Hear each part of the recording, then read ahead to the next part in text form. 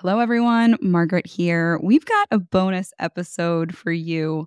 I was recently a guest on the Exit 5 podcast with Dave Gerhardt, and we discussed how B2B marketers are driving growth in a down economy. I know everyone keeps getting asked to do more with less, budgets are tightening, demands are increasing, metrics are going up. So keep listening. And if you like what you hear, you can head down to the show notes for all the information on where to engage with Exit 5. Enjoy. 1, 2, 3, 4. Exit 5.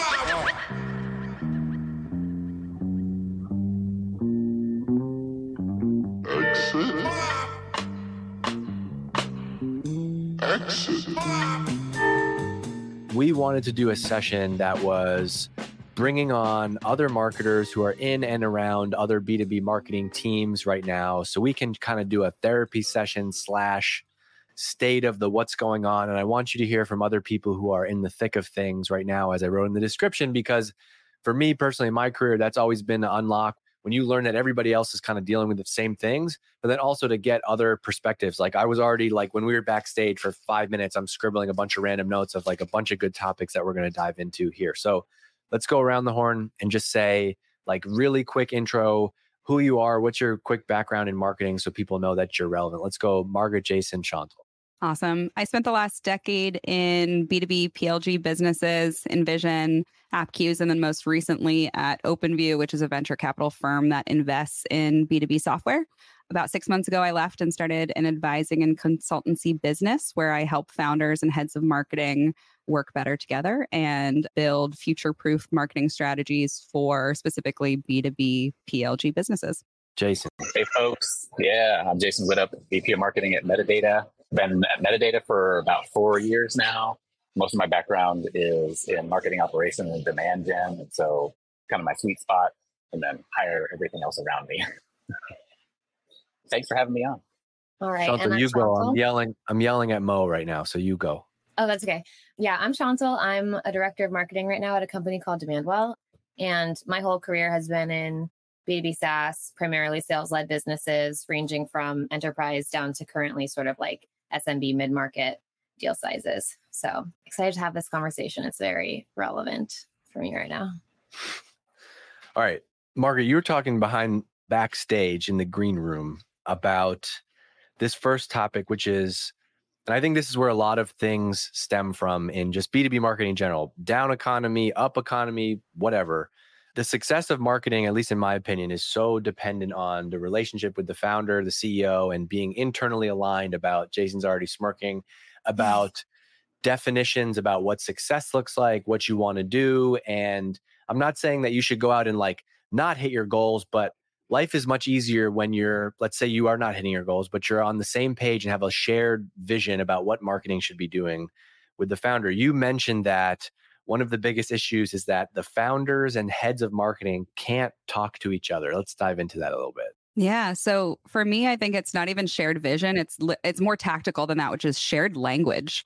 I think the founders speak a different language than heads of marketing do. I think that marketers have shot ourselves in our own feet in some regards by labeling everything that we do in marketing as its own different thing. This is ABM. This is omni-channel. This is blah, blah, blah. It's it can be such simpler than that. And if you can really break down your own marketing speak to be just human speak, or if you have a technical co-founder into more of an engineering mindset, the more that you can, as a head of marketing, think of your founder as an additional stakeholder that you need to build shared language and shared programs with, the more that you can actually unlock this working relationship. And I think so often marketers think oh, I know how to get in front of my target audience externally. I know how to saturate that channel that they live in. I know how to use words that they use. I know how to rip terms that they use and use it back to them and reflect it to them to get the best outcome. And then we turn that internally and look up to the founder and we just use our language or else. And it's so silly. It's so silly. Well, and God help you if your CEO is an ex-marketer like mine. And so, even worse. But there's actually, but there's positives, there's positives to it too. I will say there are absolutely positives, especially if they recognize that maybe you're a better marketer than they were. So that's important, I think. But yeah, there can be all kinds of other challenges, that kind of stem from that. But also, I think there's a difference in expectations, right? And so like the expectations sometimes and oftentimes what I see is people don't really dig deep into those expectations and kind of like, well, here's what I'm expecting. Here's what I think you're expecting. And then like really getting on the same page with that. So I think that can also cause some challenge and some back and forth. I've just found that like being really aligned on the high level goals makes such a big difference here, because I think you get into trouble when the CEO can't really tell what it is that you're doing. Like they don't get the why kind of. If it's like, well, we did all this stuff and we got all these views on this live event that we had, it's like, okay, so what? But if you're able to say, and this helped us hit this goal that we agreed upon at the beginning of the quarter, that makes a huge difference. Yeah, I try to like level set the CEOs or the founders again at like, okay, you can usually like roll all of this marketing speak up to two things. Marketing should saturate channels so you stay top of mind with your target audience. We're not even converting yet. We're literally just like saturating with the right message. And then you can identify signals of readiness and convert them to do the thing that you want them to do. And if we just like agree that marketing is those things and we can speak at that language, then to your point, like you can say, oh, this views on the live event was great because we are priming and saturating our target audience so that we can convert them later on, right? Or this conversion thing actually worked for this subsection. But it's like, that's again, like removing all of this marketing speak that we do and just saying like, can we align that marketing are these things and that like those things are important? And like, then you can attach it to like the success of this campaign was not even towards this part of marketing yet. It was like this part of marketing. Yeah. Building on that, I love those two definitions because I think that ultimately you have to have, and this is why it always comes back to like the company goals and the strategy. And so before we get into any tactics, before we talk about how many, let's say this was a SaaS company and I got to tell my boss after this that we had 800 people register for this and a couple hundred people showed up live, and doesn't matter, right? But if we have this shared definition, if Margaret is the CEO and I report to her, and together we go into the year and we say, hey, what role does marketing play for our business? Well, Mark, and I love the way you broke this down.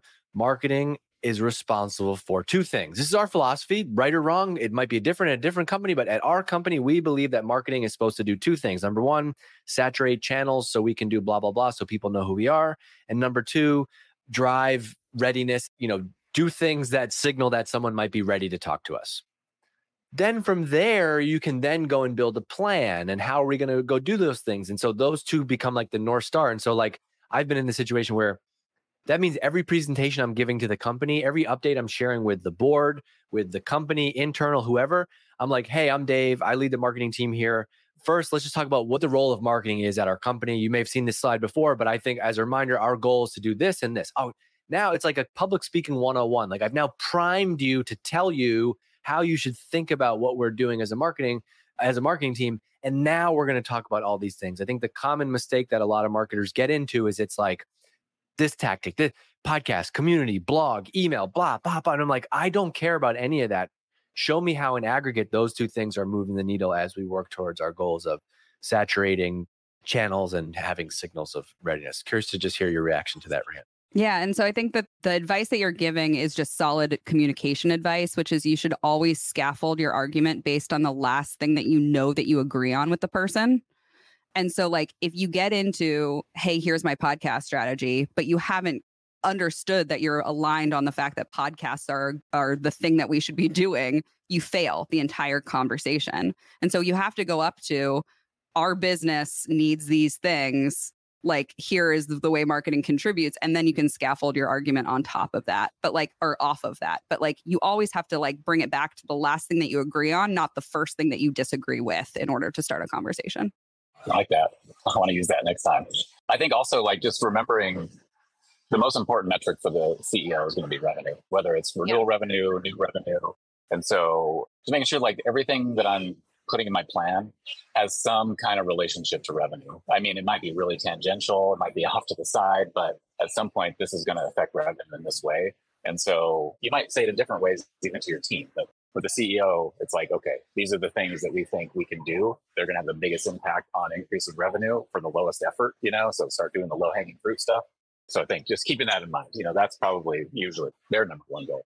Yeah. I think like not to be old fashioned, but the funnel is a really helpful framework that I think a lot of people understand. And I was recently talking to a founder that I'm consulting with and basically framed it as like, there are people who've not ever heard about us that we need to get in front of. And there's a known audience of people who are on our email list who we have engaged with in some way in the past. And like, if you just think of those two audiences separately and how they kind of interact to ultimately become money for the business, like, yeah, I agree. There's so many like MQL, SQL, all this language that is so specific and unnecessarily complicated to explain actually really simple ideas. And they mean different things at different organizations. And I think that's always the challenge is like we show up to a new organization with these words that we both use. And this is the thing that keeps coming back with like founders will use these words, but have a completely different definition because the last company that they were at had it this way. And you come in as a marketer and you've built a program or maybe have more understanding of the nuance of this word, but you use it as a shorthand. And then it's like we both don't actually speak the same language. Yeah. 100%. Okay, another thing that's related to the founder marketer dynamic that I would love to get your guys' take on, it's a slight segue, but every so often I kind of like retake a look at what Jason Lemkin writes about the role of a marketing leader is because I feel like he has really great points. But anyway, one thing I came across recently and I was like, duh, I kind of had forgotten about this, was that the CEO should basically set the vision for the company and it's the marketing leader's job to execute on the CEO's vision. And I do feel like there's this kind of sometimes not talked about thing where the CEO is like, wait, but you set the brand and you set the main messaging and all of this stuff. And then the marketer is like, yeah, but I need to know like what direction to go in. Curious if you think that's part of it too, Margaret. Yeah. Who's like being the aspirational leader is oftentimes the thing that needs to be decided upon, which is like, hey, CEO, are you aspirational driving this forward, or do you need the head of marketing to be that person? It's so dependent of like future company vision, who actually can own that or wants to own that, the personality of the, founder and head of marketing. But yeah, I agree that that's sometimes a unresolved piece of ownership that if you actually can put words to that, that can be really powerful, which is like, I can own some aspirational messaging, but like we have to make sure that product is going to build some things to like follow along to this aspiration that I'm going to set and that it's in the right direction, to your point. Mm-hmm. That's a loaded thing because I find myself in this trap too, which is like, oh yeah, you need to work for a founder that has a vision. And not all of us are lucky enough to do that at a point in your career where you have your pick of jobs, right? Like now I would never go work for a CEO that doesn't have that vision, right? But like, 26-year-old marketing manager Dave is not going to be lucky enough to like push the CEO on like, well, I'm not taking this job. You don't have a vision. They're going to be like, great, well, we're hiring somebody else. And I think that's where like you as a marketer in your career, you have to take a higher level view and say like, you know what, maybe this isn't the visionary CEO. I know that's what I want to go find in my next role. So that's going to shift what I do. And I'm going to try to like take this as an opportunity, like own some of the strategy and vision and push the CEO. And maybe this might mean in 6 to 12 months that like I burn myself out and I'm not in this job anymore. But like I took that year as a learning. I see this come up a lot in the Exit 5 community and around it. It's like you're building a career, you're building a resume, you're doing something over time. It's not going to be always the perfect job in the perfect market. Even if you're a marketer at a company that is at a product that's really struggling to sell right now, like, can you flip that and look at it as a positive and say, man, I'm going to have to like really dig deep and find creative ways to do that. And then 2 years from now, when I'm working at a company that sells like hotcakes, like this is going to be easy. Like, I think there's got to be some balance. You're not always going to get that visionary CEO, but I love going back to that line, Chantal, of like the CEO has to own the vision and the marketer has to execute on it. I think that is such a good frame to go back and think about what the role is. Yeah. And I just feel like it's another thing that's like, you have an opportunity to define this along with all of the other things that we were talking about before. Like if something feels like it's unclear, I've felt held back by that before, but it's just, a reminder to say, great, this is something we can define as a team, you and me, CEO. There's one note in chat from Holden that says, I've seen CEO driven brands blow up a lot, especially if it's not validated by research and customer feedback. I think what we're saying is not that the CEO has to be the face of the brand, but like, I think that it's a cop out for the CEO to say like, I don't have a vision for marketing. Like the marketing leader has to do it. Like that's like saying like, I don't have a vision for fundraising. That's why we're hiring a CEO. I don't have a vision for which type of employees we're going to hire. That's why we want to hire a head of HR. I think those are all cop outs. I think like the CEO by nature of the job has to be involved in some way in all those things. And I think if you push deeper on the business strategy, you can dig into the marketing strategy. Marketing strategy has to follow business strategy and product strategy. And so if you're working for a CEO that has neither of those, then I would be a little worried, a little confused, but like it has to follow that. It has to follow those two strategies, but then it has to actually implement ahead of those two strategies. And I think that's where a lot of marketers get stuck, is like your marketing strategy is built off of the business and product strategy, but then it gets implemented before product strategy. Yeah, I was going to just mention a little nuance. If you're creating a category, if you're creating a category, you're in the middle of that. That's oftentimes too where ideally when you're figuring out your narrative, that becomes a strategy. But I've also seen times where, hey, we're in a new category, and because of that, we don't really have a strategy. So sometimes like that's just another consideration. Whereas if you're in an existing category, sure, there might be a lot of different strategies you can take, but there's other companies that have already like done some of this. You're probably going to like see this and maybe mold it after some of the things that have worked in other areas and not worked. But creating a new category might throw some, might have to dig a little bit deeper.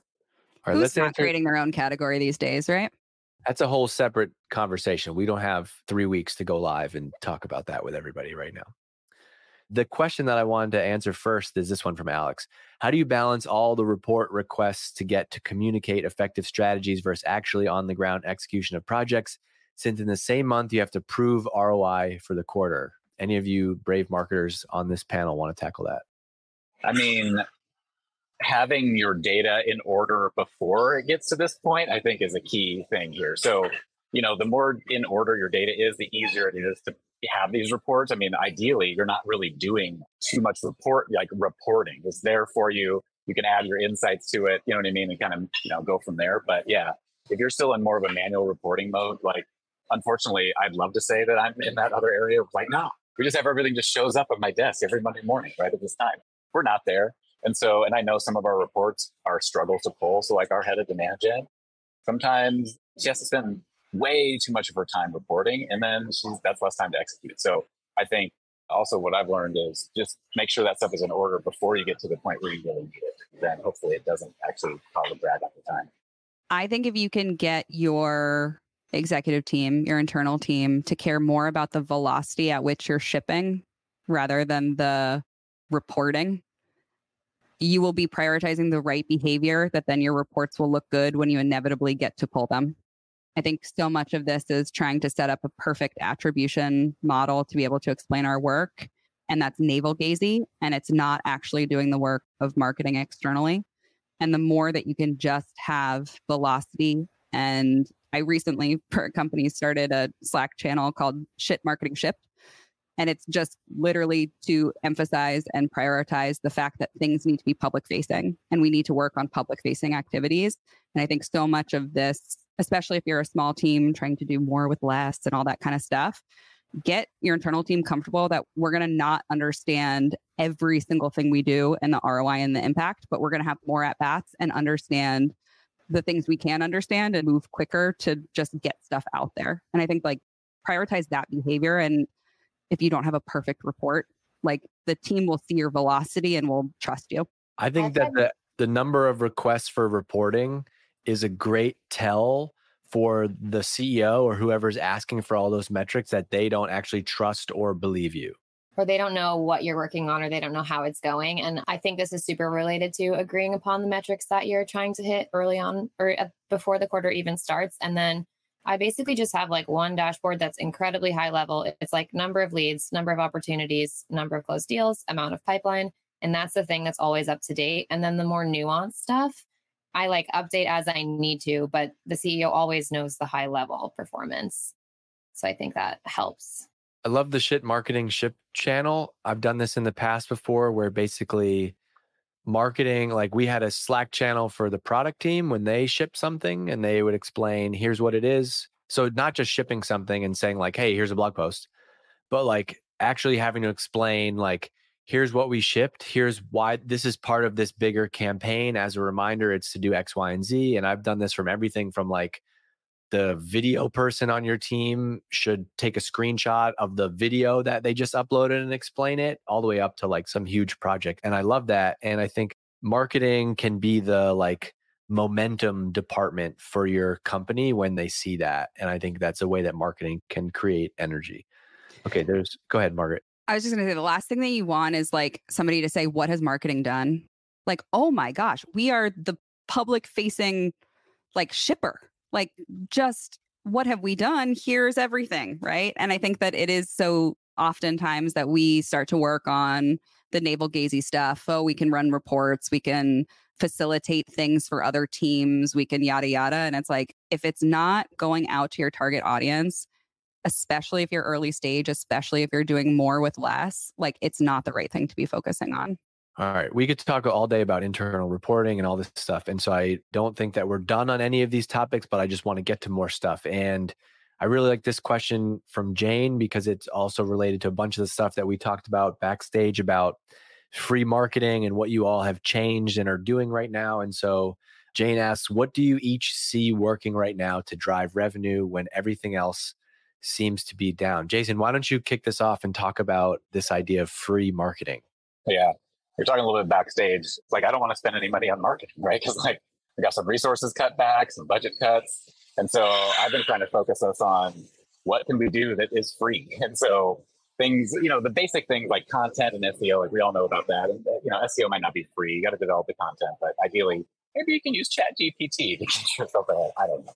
But also things that aren't maybe as obvious, like something we've done at Metadata for 2.5 years is we have automation running in the background that connects me and my marketing partner, Mark, but probably knows, to all of our target prospects at our target accounts. And so it's just constantly running in the background. We use up all of our 100 invites a week. And then we post things about the company sometimes. And then those prospects will see it. So it's basically just like seeing it in their feed, but now I'm not paying for that. And so things like that. We also, like a PLG motion. So maybe you're still going to get traffic to it, but free, like people like to see, I can try it now, or, I can try it before I buy. Email, of course. So like, what can we do with email now? And that's free. And so, and then I think something that we don't often talk about is like focusing on existing customers, right? So like, and you can market to them for free as well. And so I'm really trying to figure out like, what are all these things we can do that don't cost a lot of money? And then how the things that do cost money, how can we just become a lot more efficient with those? Chantal, what's going on inside of Demandwell? What have you had to cut back on, and what are you finding pockets of that's working? Yeah. So to get super tactical, we've cut back on our paid ad spend and our sponsorship spend. Those were two of our biggest expenses basically in any quarter. But we have really doubled down on, to Jason's point, free or very cheap things that you can do just by spending time. So we've launched weekly webinars or workshops that we run every week, and we don't put paid behind it, but we promote it to our existing email list and it's on the website. So that's been actually surprisingly effective and fun, and people are turning into opportunities from these weekly workshops. Margaret, what about you and the companies that you're around and work with? I think it's bringing folks back to the basics of like, it's okay to do the unscalable things. And I think that that's what we're talking about with like the free marketing, but also it's like tangential to free marketing, which is just like the unscalable stuff. Like, reach out to the folks that aren't converting and get a better understanding of why, right? Start to really create that two-way conversation so that you understand maybe your value prop like doesn't resonate anymore because of the macro environment. I've seen that across a couple of different companies where just like it's not the right value prop anymore. But you only understand that if you start to dive into more of the win-loss analysis and more of like that kind of two-way communication. That to me is going to help you pivot in the right direction. And it's unscalable and costs man hours, woman hours, but like it's going to actually give you the right direction as everything is moving so suddenly underneath us. And oftentimes those things that don't scale are the things that actually help you stand out even more. And so like you can get the bang for your buck on the qualitative side of it, even though you can't do a lot of it. And so, I really like that too. I'm also seeing like the normal channels are still working. Like organic is still working. Cold outbound is still working. Like, I think, I don't know, in this time, I do feel like we've kind of pulled back a little and we've really gone back to basics. And actually, Jason, I noticed that you guys you updated some messaging recently that I saw on LinkedIn. I wrote it down because I thought it was really smart.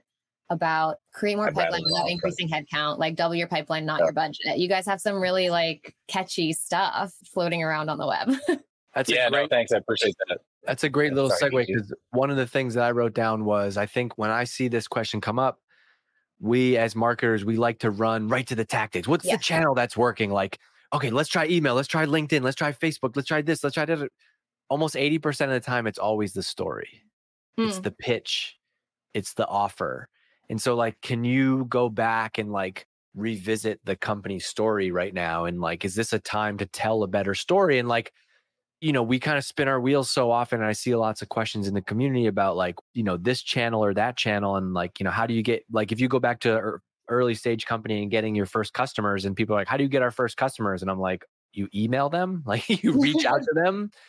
And it doesn't have to be some crazy channel, but it's like, hey, Margaret, I've done this research and here's a really compelling story. It seems like, you know, you started a consulting business. Well, did you know that like we can actually help you do X, Y, and Z things? And here's how. And I made a 2-minute video for you and like reached out, and you might hop on a call and buy. And that might be the crazy marketing tactic. And so like do what Metadata did and use this as an opportunity to like revisit the story. I don't want people to skip that one and overthink that. The other thing I would add on this one is also just like, work backwards. Like go and do the analysis of like, if you got 50 customers last quarter, where did they come from? Like specifically, where did they come from? How did you get those? And then how are you going to go get 10 more? And now obviously this is much harder to do if you're working at Salesforce or HubSpot size companies, but I think the majority of the people here right now probably aren't. And even in that stage, you can do it and you have a little bit more data to work with. But it's just like we're flipping the funnel to now work backwards and say like, where are people coming from and how can we go and get more of them, as opposed to trying to like just do a bunch of marketing. I think this is the worst time that you could just be doing a lot of stuff and not have it matter. And it's less about cutting budget and more about like time is limited, money is limited. Like we only are going to have a couple swings at this thing. Like let's be really efficient with what we're doing. And to your point, Dave, like it could also be that the customers are different. It might be a slightly different profile of people that are actually buying. And so when I think about like all of the things you can experiment with in marketing, like there's so many different variables. Like there's the audience and like that target audience or who your customer actually could be, and the different like people that you're actually targeting. There's obviously the offer, the message. You could say the stories in there. There's the channel in which you do it. There's the content type in which you like actually deliver that message. There's the conversion opportunity that you give. There's the timing of it, whether that's actually like trigger-based timing or time of the week or whatever. But you have to understand like all of the variables that you have open to you. And then the best experiments are obviously like isolating a variable to understand what's actually changing. And I think to your point, like there is a really good variable there around messaging, but also around like the actual audience that you're targeting. And it might be that your company needs to shift those rather than shift channel or content type or CTA. Are you ready to focus on professional development, build your community with sales and marketing leaders, and hear from the brightest minds in business and culture? Then join us at Inbound 2023. Inbound is an annual conference powered by HubSpot, and it's back in person in Boston from September 5th through the 8th. With electric festival-style programming and entertainment, you can choose your own adventure with content across sales, marketing, customer success, and operations. From expert-led sessions with industry thought leaders to spotlight sessions with people like Reese Witherspoon, Derek Jeter, Andrew Huberman, and more, you'll leave feeling motivated to go out and tackle your next challenge. At Inbound 2023, you'll develop tactical strategies to apply to your work, build relationships that last a lifetime, and spark conversations like never before. Join the thousands of other business leaders buying tickets to one of the top educational and entertainment events in tech. You can reserve your general admission or limited availability VIP tickets right now at inbound.com today. That's general admission tickets or limited availability VIP tickets right now at inbound.com today. I love this comment from Sarah Pion in the chat, and I want to make sure we talk about it. I also found that this is a great idea for right now. I've also found that focusing every single person on the marketing team to one offer / one campaign and having channel owners only focus on that one offer for a month or quarter, not only does it make it crystal clear what the marketing team is marching towards, but being consistent with the offers in the market is generally the rising tide that lifts all boats. When we focus on one offer, we generally all see an increase in overall conversion rate on the website / inbound demo requests. I love that idea. I did a podcast last week with Tom Wentworth, who's the CMO of Recorded Future. They're like a 250 million revenue company. And he talks about how the way that they structure marketing and what they go and do, he's like, we try to have 2 or 3 plays. They call them plays, campaigns, whatever, 2 or 3 plays each quarter. And like, if I could go back and look at mistakes that I've made, I wish I could go back and just take this approach, because it's so easy to just like have all these channels and we're doing all these things, but they're not making an impact. Versus what I would want as a CMO or whoever is like, give me all these smart people on my marketing team working together on one goal, on one challenge. Like when you get screwed and then is when you feel like, well, I got a team of 15 people and we're all doing 15 different things, and like you're not achieving your goals or hitting your results. Versus like, if you could rip all those plans away, put everything in the trash and say, hey, we're all going to meet on this. And this quarter, our goal is to do X, and put everybody singularly focused on that goal. I think that is such a good idea. And I just wanted to make sure that I would love to hear your all reaction to that. I like it a lot. And I know Sarah, and I know that, I mean, I love focusing on like maybe 3 things at a time. But my only worry would be, what if that one offer doesn't really work? You know what I mean? So then if I'm focusing all of my resources on that one, then I might be missing out on something or slowing down my learning of something else. Not saying it's not a great idea. Like I love it. And I do this on a lot of other things. But, you know, when it comes to the offer, I'm more on the like, how many experiments can we run, you know, statistically significant results, and, you know, learn where we're going a little bit faster. But I know that Sarah's idea could absolutely work. Like I could see that working all the time. I think it's about which piece of these variables you feel most confident in. If you're pretty confident in your audience and you're pretty confident in your offer and message, then absolutely you can experiment with channel or CTA or whatever it might be in those other variables. But I think the thing that I noticed a lot of marketers will do is that they almost don't like repeating themselves, when like that is the thing that actually makes a message resonate, is like repetition doesn't ruin the prayer, right? So I think to that point of like, you're actually isolating the variables, other variables, and you're making sure that your message and your offer are actually consistent across all channels. I can see that being really powerful if you have high confidence in the message and the offer.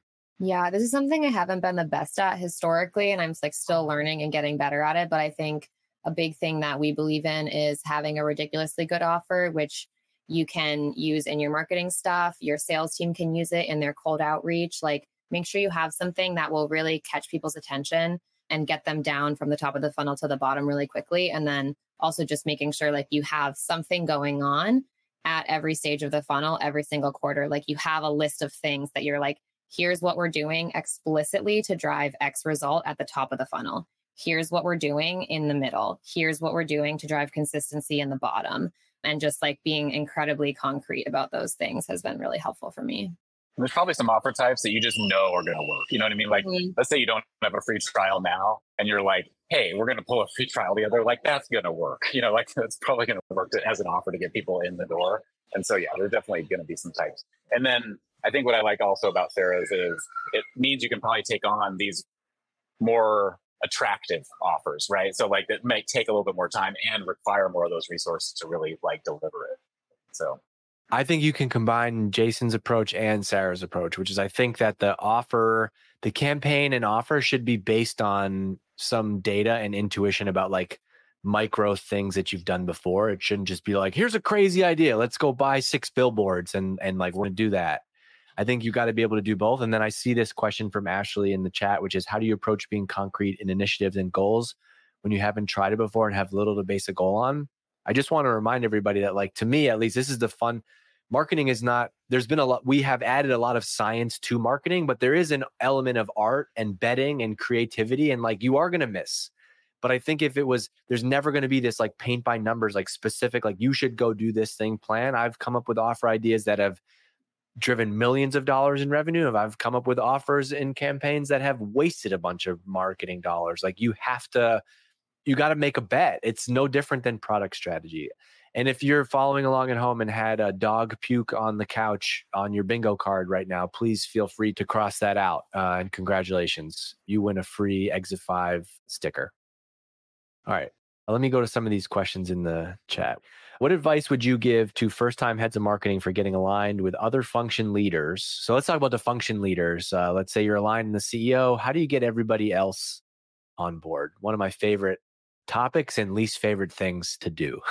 I feel like resident alignment person over here. I think that it's the same thing that we were talking about before, where it's like these folks are just other stakeholders, other audiences for you. And so it's the same thing that you would do as you start to understand an external audience, which is you have conversations with them, you tease out their priorities, you tease out the words that they use, you tease out their mental frameworks and how they make decisions, their decision-making frameworks. And then you figure out how best to communicate your value and your expectations and your needs and your priorities to them in the way that they best like to communicate and in the channels they best like to communicate. That's one that gets, I think, a little missed. Like there's lots of folks that don't use Slack that are heads of that, like maybe they're email people, maybe they're call them on the phone people. Sounds horrible, but there are people out there like that. So I'll take the sales route. So, Okay. I feel like outside of the CEO, my most important relationship is with our head of sales. And, I really see marketing as a sales support function. We're trying to help drive more sales, right? And so that's just a critical relationship, tied at the hip. You should definitely see eye to eye. You should definitely have one-on-ones, definitely come to an agreement on what's important to them. And even just get their ideas. Like, what ideas you have for marketing? They love to get their, and you don't need to execute any of them, don't worry, but because they could be horrible, but ask their ideas. They like to be asked their ideas and have a chance to at least kind of give you some of those. So yeah, I'm really, really, really focused on that as well. Yeah, my perspective on this also, it comes back to goal alignment. And like, if you're a head of a function and you're working closely with other heads of their functions, like you hypothetically all have the same exact goal, which is the ending ARR number for the company at the end of the quarter. And the head of success might be responsible for NRR, and marketing might be responsible for marketing source revenue, and sales might be responsible for sales source revenue. But it's really everyone's job to help each other hit their goals. And so it really is a conversation, in my opinion, of like, okay, I know my goal and I know how I'm going to hit it. And I've like set this plan that's like very explicit in terms of how I intend to do it. And I know Betsy, my head of success, I know her role and I know her NRR goals. And I have things on my list that are to support customer marketing to help her hit her goal. So I think, yeah, it just, if you have concrete goals and explicit planning sessions early on in the quarter, I just think that goes a really long way. Yeah, the alignment piece is much easier when you're all rowing in the same direction. I've been at different companies, and one of them where all the execs and peers were aligned around the same goals. And so you're trying to increase X, so am I. We have different ways of doing that. I do marketing, you do customer success. Yeah, we can help you. Where this breaks is where other teams want marketing to do something because they have a goal that is different than what marketing needs to do. And so then that team is mad or doesn't like you or doesn't believe that you're doing the right thing because you are spending marketing. You become the no person to them. Hey, can you do this page for us on the website? No, I can't. Why can't you? Well, because we're doing these 15 other things. And this is a 2% problem when I got to spend my time and people and resources on the 98%. And so I think it's much easier to get aligned when you can really peel back the layers and be like, what are our specific goals that we all share? Here's a good question. I recently just went through that with our customer success. Yeah. So just making sure you have time to spend for some of the other goals as well. And it's hard in a company, right? And if you're the head of marketing and there's, 4 or 5 other heads of X function and you're not all aligned, people are hard. You have hard conversations. If Margaret is the VP of partnerships and marketing doesn't really see how partnerships fits into our revenue strategy, then when Margaret comes to me with a bunch of asks of marketing, I'm going to say no to them. And she's going to be like, well, what the heck? I'm not, and she's comped on some partnership goal, but that's not how marketing is comped. And that's where all this breaks. And I think you really got to push as a marketing leader to have similar goals and realize that you all do different things. Here's a question. I wonder if Jason will have an answer to this one, which is, what is your opinion on paid budgets only going towards net new prospects versus people that are already in your database? This is something our leadership asked of us with budget cuts. Well, already in our database or in the funnel, I guess. You know what I mean? So I guess I would have a different answer for both. Wait, so let's pause on that, because yes, that is a different answer. So already in your database, to me, this sounds like a red alarm alert function, which is this seems to me like you're probably gold around net new contacts. And you're asking should we change that goal, which is a separate conversation, but I don't know how we should take that from here, Jason. I would take this one from how am I going to use paid on just net new people, trying to get them into the funnel versus people already in the funnel. I guess I'll take it maybe that perspective.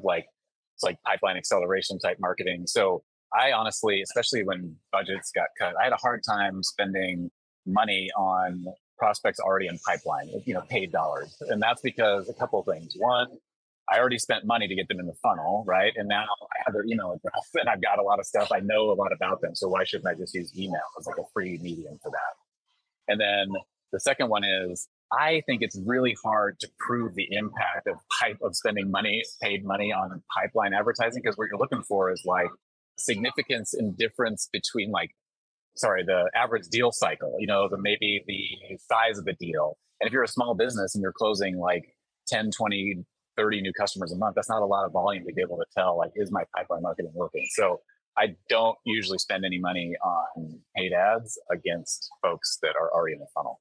Also depends on what you define as paid, because it doesn't have to be advertising. So let's say there's people that are already in your database, and here's a group of people, here's a group of accounts that are really good fit, and they're all in an area. Like, I also look at this question as like, oh, why are we not like doing a small 20-person event or dinner for those people in an area? That is also a way of spending money. So I don't always associate paid with digital advertising. And I think the right way to look at this question is to zoom all the way out and just think of it on a strategic level. If they're already in your database or not, doesn't really matter. Like, where are they in this stage of like, who is going to be most likely to buy from you?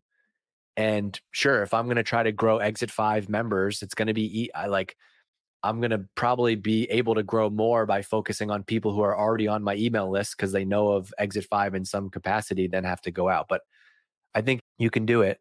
Just, you got to have a more stronger story about like, what would the strategy be? Okay. There are some questions in the Q&A, but I actually want to just turn it over to my wonderful guests right here. And just because we're going to run out of time soon, if there's a hot button or something that's come up that we haven't talked about yet, I want to give you the opportunity to talk about that with this group before I just go rifle through questions. All right. Great. Thanks for your help there. I don't know. I have plenty. I'm just giving you shit. Taking a second. I can get spicy about just about anything, Dave. Give me something to be spicy about, and I'm happy to be spicy about it. Okay. Shouldn't the CRO really be the CMO, and all of sales should report into marketing? That's what I believe. That's a separate conversation. We don't have to have that right now. Let's talk about, I think you mentioned this, but you mentioned this over-reliance on big B2B playbooks, and what we need is scrappy. Let's talk about that for a minute. Oh, you want me to get spicy on that one? That's a good one to get spicy on. My read on the general, especially B2B marketing space over the last, yeah, he did drop a bomb and then walk away, go mute. My read is that in the last 10 years, we as B2B marketers have really codified and almost written into stone these marketing playbooks that the last 3 years, but specifically last 3 months, have shattered into nothingness. And I think it is happening right now in the way that heads of marketing have structured their marketing teams, the folks that they've hired on as like very much specialists. I think individual marketers have really started to specialize over the last couple years in their practice. And I think what we're seeing is the world is shifting underneath us faster than what we can do based on these old dusty ass playbooks. And so if you ask me any day of the week right now, I'm advising founders to not hire specialists, hire scrappy generalists that are willing to test and iterate messages in different channels and different content types and different audiences, and really start to bring it back to the basics. And I think we've had a little bit of like fat cat syndrome over the last decade, where we had enough money to start spending paid ad money. Like I started off in B2B SaaS when like if I would have asked for paid ad money, I would have gotten laughed at. It was all free marketing at the beginning. And I think free marketing builds up a creative practice where you actually start to differentiate your marketing programs and your marketing content in a way that actually resonates with your target audience, rather than build a bunch of programs that half work and you can limp along with enough cash spent to actually get folks through the door. So I think that's a great thing for the industry. I think it's a great thing for us marketers, but I think we all have to sort of get off our high horses that we know what we're doing and get back to a practice of building things from scratch. Yeah, if you follow a playbook, my thought's always been like, if I follow a playbook, it means somebody else is doing it too. And so like if somebody else is doing that thing, then I'm probably not going to really stand out. And so one of the mantras in our team is, even if we're going to do something like a normal B2B marketing tactic, how is it actually going to show up and be different? And so I think that's one of my problems with playbooks, and just following other people's advice just directly. It's like, take it, learn from it. It's kind of like a parenting book, for all the parents out there. Like, you don't read one parent. No, I got older kids, but like, you don't read one parenting book and then you're like, I know exactly how to parent. I'm going to parent my kid with just this one book from one person's perspective. You read a bunch of them, and then you kind of get in your head like, oh, okay, that little piece is going to work. That little piece is going to work. And then put it together yourself. Oh my God, get me started on parenting books. The reason that there's so many is because somebody did it once, one way, and it worked, and they thought they should write a book about it. Like, that's the same thing with us marketers. We did it once at one business, and then we were like, hey, this is the way you all have to do it. And it's just like, it depends. Build something just for yourself and just for your business. I think we like the playbooks because it is safe. It's like, well, I'm not going to get fired if I tell my boss, like, well, we did an event and it flopped, but like everybody in our industry does an event. And so like, we're good here.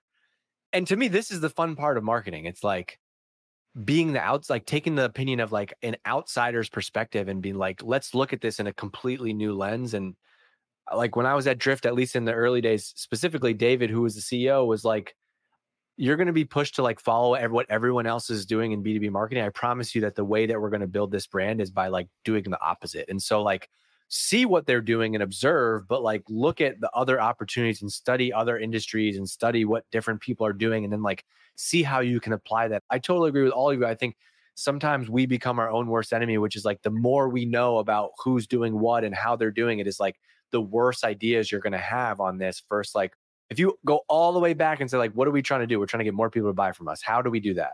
Like, let's come up with some ideas and let's do some stuff there. My pediatrician that we had in Boston at the time, we had like our second child was crazy for the first 6 months. Nobody slept. It was just an absolute nightmare. And she was like, we told her we bought all this stuff. We got all these parenting books. We got all these apps. We got everything. She's like, I'm going to write a parenting book. And this is applied to marketing also. She's like, I'm going to write a book and it's going to be one page. And it's going to be called It's Really Effing Hard. And I'm going to sell it. It's really hard and every child is different. Like, so. And I think if it works for the parent, it's fine. Your baby will be okay. That's like if it works for your company, you're fine. You will probably be promoted. Like, do that if it works for your company. I also feel like marketers have to like have this really thick skin and be able to understand that like, everyone in your company at any given time is seeing how other companies are marketing, and you're going to get hundreds of Slacks from other people being like, why don't we have an ebook? And you're like, let's talk about the goals that I'm trying to hit and how an ebook might support that. And this other plan that I already have to hit the goal, Well, that's one of the hard things too, is all of like marketing is so visible that people all see it. And then they all just like, I think that's everyone's an armchair marketer. Everyone's an armchair marketer for sure. That's why I'm going to come back I'm going to reinvent myself as an AI engineer. I think that would be the hottest thing right now. And that's what I'll be, a ChatGPT prompt engineer. That's what I'm going to be. We can finish with one question. I'm going to try to pick this question. Let's answer this one really quickly, just because I think we can be a quick answer for people. But this question is from Jane. What are growth positions, CRO, CMO, growth? How does it all play together? I'll try to give us the very short answer on this and see where we can go. I have no idea. Growth is just a term that somebody uses inside of an organization. And so I think growth can mean like there's often growth marketing versus marketing.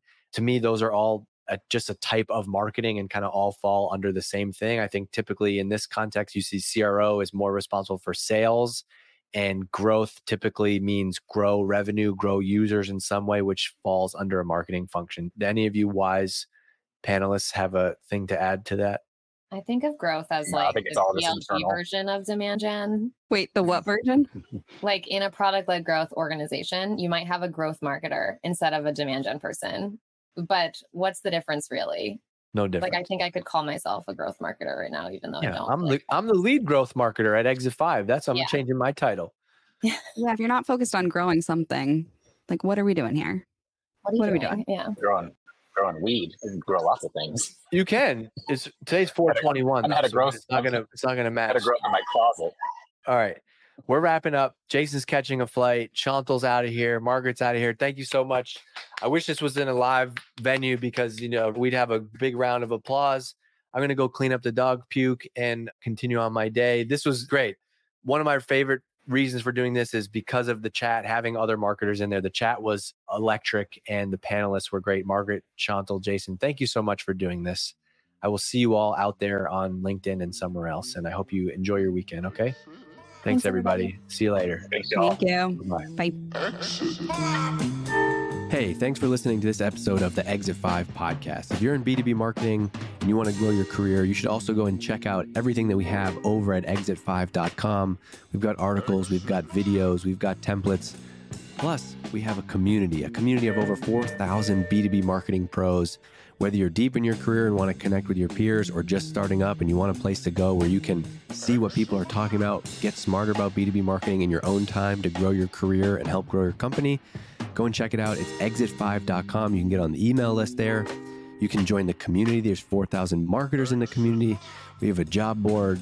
We're always adding new stuff. It's really becoming the number one place you can go if you want to grow your career and learn more about B2B marketing outside of what you're doing inside of your company every day. So check it out, exit5.com. And I also want to make sure I give a shout out to my friends at Hatch. That's hatch.fm. They produce this podcast. It sounds amazing because of the work that they do. And they work with B2B companies just like yours. They offer unlimited podcast editing and strategy for businesses. You can get unlimited podcast editing and on-demand strategy for a low monthly cost. All you got to do is just upload your episode and they take care of the rest. Go and check them out. It's hatch.fm.